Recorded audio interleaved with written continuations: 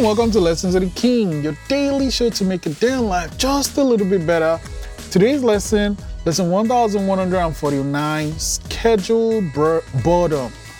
So these days, phone, internet, all these things can keep our mind going, but sometimes you need to actually make time. Say, for this 1 hour, I'm just gonna chill, I'm just gonna stay with my pen and pad, or turn off my internet and just focus on typing this thing down, because I found out that sometimes when I'm bored, that's when I get the craziest ideas.